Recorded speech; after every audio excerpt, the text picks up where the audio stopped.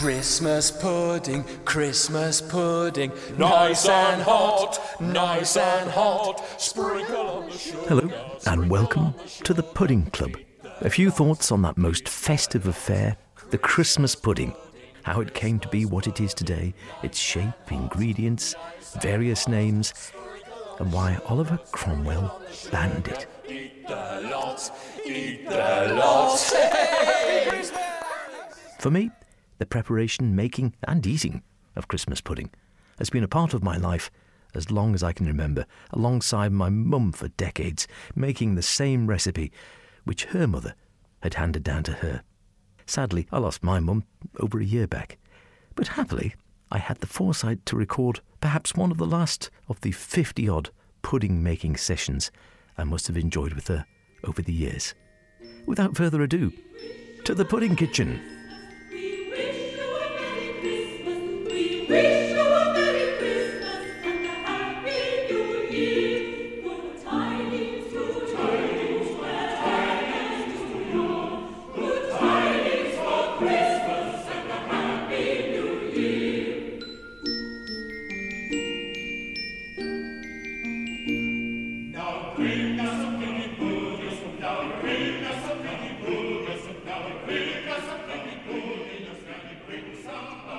One of the quintessential elements of the Christmas table, namely, of course, the Christmas pudding. And I know there are lots of supermarkets who offer various splendiferous puddings these days, from the traditional right the way through to the very trendy Heston Blumenthal puddings now, complete with a live duck or longtail or hippopotamus or whatever the case may be inside. Something usual. Orange, I think it was last year. I haven't checked it out this year. However, we are going to be making a traditional Christmas pudding, which is why you can hear some of the sounds of industry in the background. We have a bowl which is, as you can hear, large stainless steel and the size of a NASA satellite dish, into which we have already a substantial selection of dried fruits, which is the basis of any really good Christmas pudding. And I've run down, this is the recipe we'll be using this year. A pound of currants, I say this year, every year. A pound of currants, a pound of sultanas, a pound of raisins, a pound of shredded suet. Yeah, it's not necessarily one for the Weight Watchers, but do remember this is going to feed quite a few people, not each, I hasten to add. A pound of breadcrumbs, which we're going to be making in a minute. Fresh breadcrumbs, 12 ounces of soft dark brown sugar, 6 fresh eggs, everything good, some stout, and the good thing is it doesn't usually take the entire tin of Guinness, so if you're not driving you can finish that off. Some and other stouts are available. 8 ounces of self-raising flour, a little bit of nutmeg, 1.5 teaspoons of mixed spice. I hope you're getting all this down. 2 lemons, juice and rind of, so you take that all outside with one of those handy graters. A large cooking apple, which my assistant has been cheerfully chopping before and dropping on the floor for added roughage. 2 tablespoonfuls of treacle to give it that lovely unctuous dark gooiness and colour. And 6 ounces of mixed cut peel. Everything which is good, everything which is makes you think of Christmas, I guess, the best part of the year. And overseeing operations, as she has done for, well, all of my 50 years and a bit before that, is my mum, who's sitting there. Well, we lost? Nothing. Oh, great, over here. Hang on, just get that over here. That's a bit of kitchen operations. There we go. And there we go. Need a finer grater. A finer grater. Okay, this is the grating of the apple. So one apple's been chopped. We've got the fruit in the bowl. Apple's going in. Bit of lemon juice to stop it going too brown, but it doesn't really matter because it's all going to be cooked up in any case. I'm going to get on with the breadcrumbs in a moment. Just before I check with my mum to say, this recipe was your mum's recipe? Yes, my mother's recipe. So I don't know how many years old it is. I've been using it in various quantities according to the number of people we've got for years, well, all my married life. And all my lifetime, all your married life. So we've certainly had the same pudding for 60-odd years. Yeah, that is. Incredible, really. And this recipe could well go back then to, well, maybe it was your mum had it when she was a little girl, I wonder. Could it go back 100 years? Could do from grandmother. Yeah. Very well go from the grandmother. because most of her recipes came from her mother. So, but this one has got to feed it 18, so Yeah, exactly. hence the big bowl. Yeah. So it sounds a lot, and I've been reading out those ingredients, but there's going to be a lot of people having it, everything good. You wouldn't, as I say, eat a lot of it. You couldn't eat a lot of Christmas pudding because it's so rich with so many of these goodies in. I'll remind you of that on Christmas Day. Well, 2 helpings perhaps, but no more than 2 helpings. And of course, rum sauce. The essential accompaniment. We'll come to that a little later on. We won't be making it today, but we'll just touch on it. Clotted cream's very good. Well, yeah, there's dissent. There is dissent, and I'm sure those listening will have their own varieties. Some people like straight custard. Some people like straight cream. Some people like, Southerners, softies, like clotted cream. Brandy cream is the biggest one, but Brandy cream. we've always made rum cream. Proper, yeah, Rum proper rum sauce. Rum sauce. Which is basically a white sauce with rum. Plenty of rum in and a bit of sugar, And that's it. and that's it. Yeah, and thickened. Thickened to your own Consistency. consistency that you want. Yeah. And I have to tell you, it is delicious and is the perfect accompaniment. Don't listen to what the cream addicts will tell you. There is nothing to beat rum sauce with a proper homemade Christmas pudding. Of course, we always used to make brandy butter. Unless you've got brandy butter. I don't know how to make brandy butter. As far as I remember, it's unsalted butter, sugar and brandy, and you just mix it up to taste. Are you going to make some this year? Absolutely not. I'm going to have Devonshire clotted cream. Most Christmas recipes are simple ones. Yeah, the simple ones are best. Straightforward, fruit and fat. But I just love the idea that this recipe goes back all my lifetime, all your lifetime, and possibly to when your mother was a little girl, so it could easily go back to the first part of the 20th century, perhaps even further if it came from her mother. And we've used the same one every year, and I have to tell you, if there's a better one to be had, I've not tasted it. It is superb. And if I don't get the breadcrumbs done, it's not going to get done. I think the secret is in boiling it for a very long time. Yeah. That's certainly what makes it the dark colour. And the Guinness. And, well, it don't put a lot of Guinness in. It's only enough Guinness in to moisture. Excellent. I'm not driving home then. That's good. That's the cook's perk on these things. You can get the slurp of Guinness afterwards if you're good. And but boiling up, yeah, because we used to put it on. You'd put it on overnight, wouldn't you? On the Oh yes, I used to boil it all day, all night. in those boilers, and it would just bubble away, and Yeah, it's just bubbling. a gentle. Yeah. If you've got a slow cooker that can take it, it's fair enough. You can leave it on all night or all day, the whole day. So Perfect. I think this year we might be trying the Argo. yes, that's an idea. Okay. Right, I better get these breadcrumbs done, so stand by. Breadcrumbs coming up. If I can find out how to work the food mixer. So here we go then. Bread in. And chocks away biffo.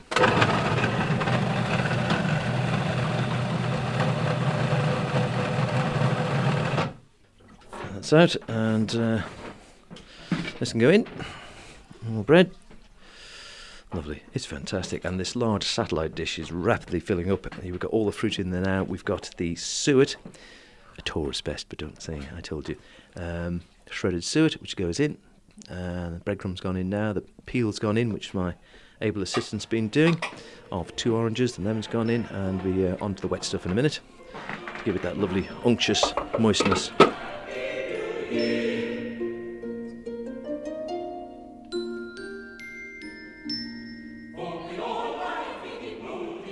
Christmas pud, or plum pudding as some still call it, goes a long way back, but you may not have recognised it in the 14th century. Its origins are in an old dish with the wonderful name of frumenti, a porridge-like dish whose exact ingredients are a little vague. It's widely held that it consisted of beef, mutton, raisins, currants and prunes, with wines and spices.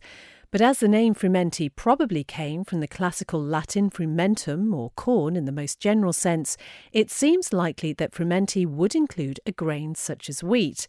It still exists in various forms today, but rather like the generic term curry, it can have a myriad of different ingredients. It seems the original frumenty, a sort of Christmas pudding soup, if you can picture it, was more of a fasting meal than a calorie-rich blowout at the end of a large repast, and was eaten in preparation for the Christmas festivities. Not a bad idea when you think of it, and now that the majority of us are fatties, perhaps we should adopt a similar concept. That said, I'm not convinced drinking liquid Christmas pudding in the lead up to Christmas would be overly popular or indeed an effective way to purge your system. By the end of the 16th century, frumenty was becoming much more of a plum pudding. The meat was disappearing, although a token of it remains to this day in the inclusion of suet, and the dish was being thickened with eggs and breadcrumbs. More dried fruit was being added, the plum element, and beers, porters or spirits included for flavour. The plum pudding gradually became the Christmas dessert of choice and known widely as Christmas pottage. But then, disaster. Cromwell banned it. The pudding was damned as being sinfully rich, and the eating of it was described as a lewd custom. It was seen as being unfit for God-fearing people. One has visions of underground pudding clubs being raided by Roundheads on Christmas Day, suspiciously sniffing the air for telltale traces of nutmeg or cinnamon before checking the lavatory system, curiously, as they were yet to be invented, for hidden wraps of sultanas, although how you'd flush a Christmas pudding down the loo, I don't know. But perhaps I'm letting my imagination run away with me here. Fortunately, George I was a fan of the pud, and despite some reservations from the Quakers, it was restored to its rightful place on the Christmas table in 1714. Although it would be Victorian times, as is so true of many well-known items today, before it became readily identifiable as the Christmas pudding we know.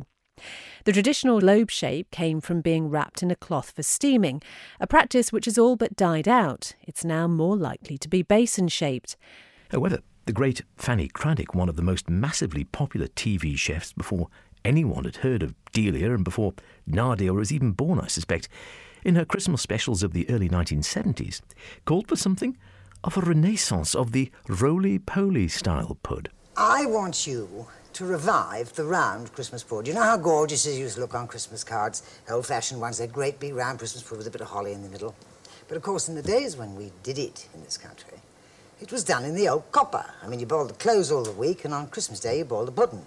But there isn't any copper, so I've done a sort of Emmett Heath Robinson invention of my own, which anybody can copy. You take an ordinary sieve, it can be a large, small, or medium, whichever you like, and you simply bend the handle upwards, and it goes, because, I mean, we've been doing it for quite a long time. And then you stand it on something in a tall enough saucepan to take that height of handle. I'm using my sterilizer, but it's not necessary, as long as it just clears the lid, you see. Now, I've used a base of a sliding base cake tin, sliding base out. I fit that in there, and then I call for help, and here comes Sarah, and I fit turkey with aluminium foil inside the basin, so I can reach, and then wax papers inside that. And I said wax papers, and I've got to contradict myself, which I hate doing. They're ordinary oil bits of greaseproof, and I'm stupid. There. Now, this mixture, of course, like everything else, is in the booklet. You'll hear all about that at the end of the programme, but it's that gorgeous one that I found in the vaults of Escoffier's some years ago, and you've all gone so mad about it that I can never be allowed to produce any other recipe for Christmas pud anymore. It's all right, I scrubbed my hands before I started, but you can't cook without using your hands. Now, you see, you get enough in there to make the ball shape. And I think we're about there, don't you, Sarah? Just one more dollop, like that. This Christmas pudding mixture, thank you, my love, when you make it, is very loose with the ale and the various other things that you add in the way of liquid and the eggs, of course. But you are asked in the recipe, of course, to leave it overnight. And it has a very, very high preponderance of breadcrumbs, and therefore is a much more easily digestible Christmas pudding. And it's very light, but you'll be able to see the finished one, so you'll know with absolute confidence that it's rich and dark and yummy. Now, the bottom half, of course, is going to be perfect. The top half isn't, but as you switch that over at half-time and steam for the second half-time, the other way round, you see, simply take it out. I can do it for you if you like. You see, take it, there's the perfect half. And then you make that one perfect by banging it in the other way. You can do it from the start or you can do it later, whichever you like. 10 hours steaming, standing on another cake ring here. Then it's been left for several days to make my point, and then steam for 4 hours as you will steam it on the day.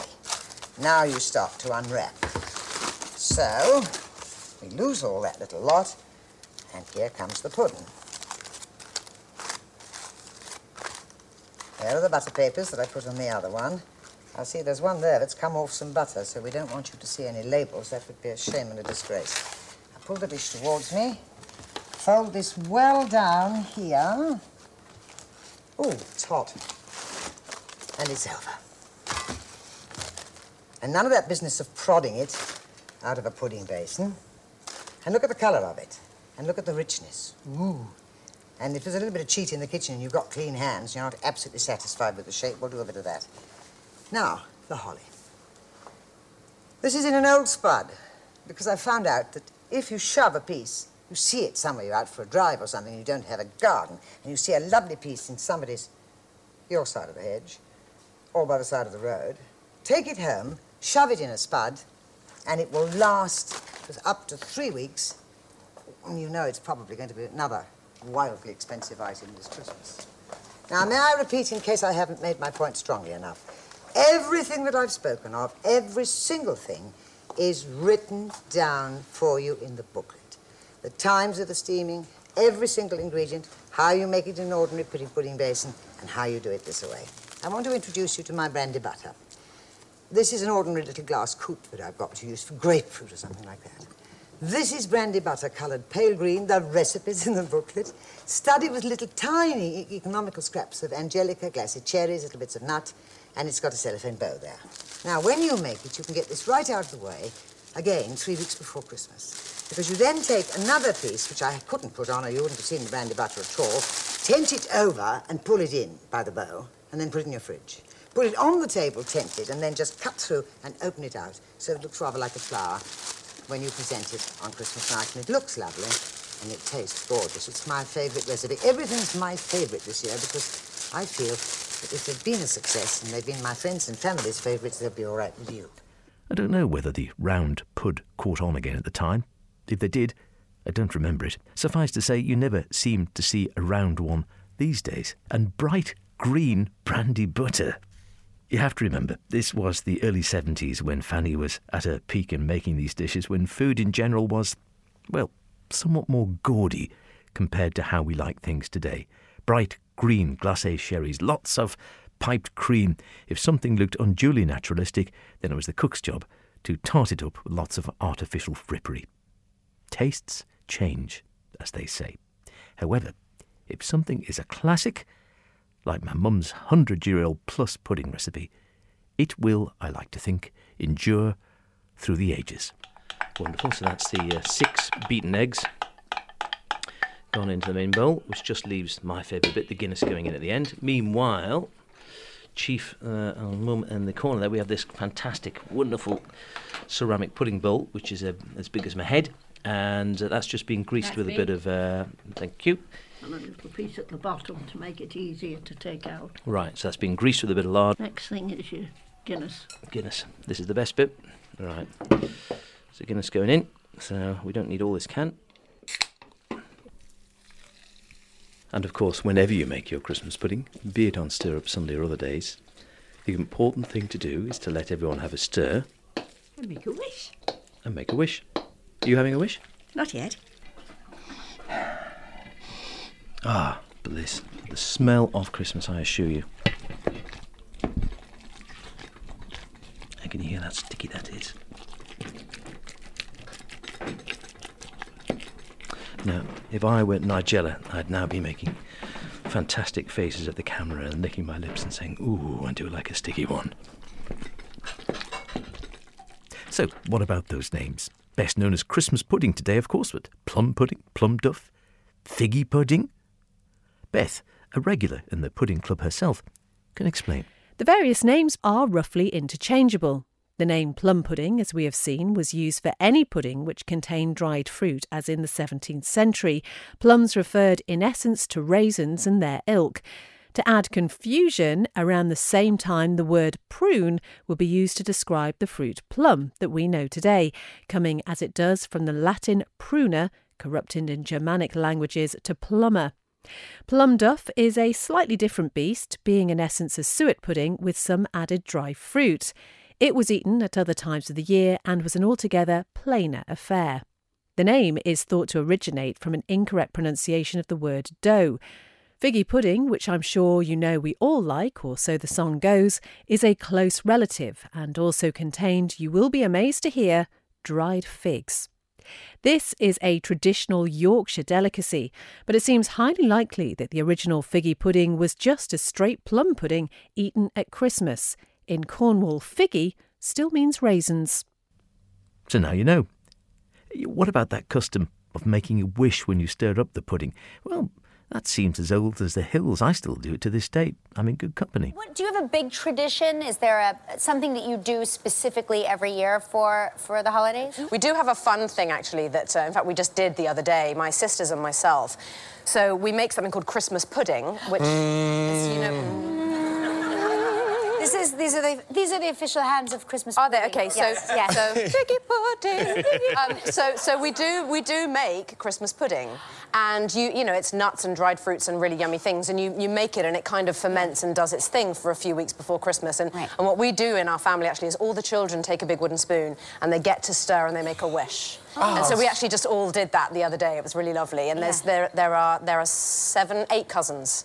8 cousins, so nice. all the kids, you know, ranging from 3 months old to 17 years old. So you're so lucky that you're getting to raise them all together. Yeah, and so nice. We really are lucky. It's really fantastic, actually. Kate Winslet, also a happy member of the Pudding Club, it seems, and continuing that wishing tradition with her kids, always good to hear. Now, take things back another, 90-odd years, and a star of her day, now largely forgotten, was also getting into the club. Alice Delisier was a French actress and singer who made her career in English musical theatre in the very early parts of the 20th century, after performing in the chorus at the Moulin Rouge and other theatres in Paris from the age of 14. She got her big break in 1913, when she was offered a leading role in a revue presented by the impresario C.B. Cochrane. The show was a hit. It established Delisier as a star. During World War I, she starred in a string of West End revues and operetta, all of which just made her even bigger. Here she is, in 1929, helping the head chef of the great liner Berengaria make the pudding for the ship's passengers.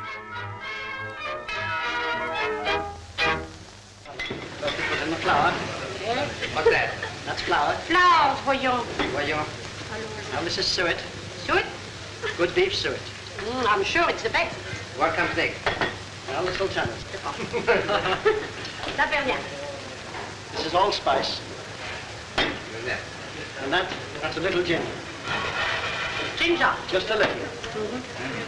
Very little, eh? Very little. And a little salt. What about that? All right, sir. That goes in last. The best in last, huh? A few breadcrumbs. Little breadcrumbs. Make the pudding light. Oh, let me do that. I love that. Lovely. That's the lamp. Perhaps you will stir, madam, while the beer goes in. All right, good. Lovely. I'm always ready for that. In an English beer. Must I mix it like that? Yes. Oh, no, this is good beer. You don't put much. Oh, yes, plenty of beer. Christmas time, you know. Is that all right like this? Yes, all right, like that. Now turn it the other way. Oh, the other way? Oh, I shall be tired. Now, be careful what you're going to say now. Is it? Very nice. I'm sure it is. Well, I better have a bit too. Thank you. It's delicious. Plenty of beer. It's Christmas time, you know. Good to hear some things never change. That's about it. A basin-sized portion of one of the greatest parts of the Christmas table. I hope you had your fill yesterday. We'll have some more today, perhaps fried in butter, stirred into ice cream, just reheated in the micro, whatever you fancy. And don't forget, if you have a spare, a good pud will easily keep a year. It is the greatest of puds. All together now. Now with Christmas coming, let's make lovely things to eat. So it's there to welcome friends and give a very special treat. There's one particular item that I know that always adds that very special Christmas glow. 1, 2, 1, 2, 3. Christmas pudding, Christmas pudding. Ooh, it's really rich and nice, full of raisins, fruit and spice, from a recipe that Grandma used to know. And the list of what we put in seemed to grow, grow, grow.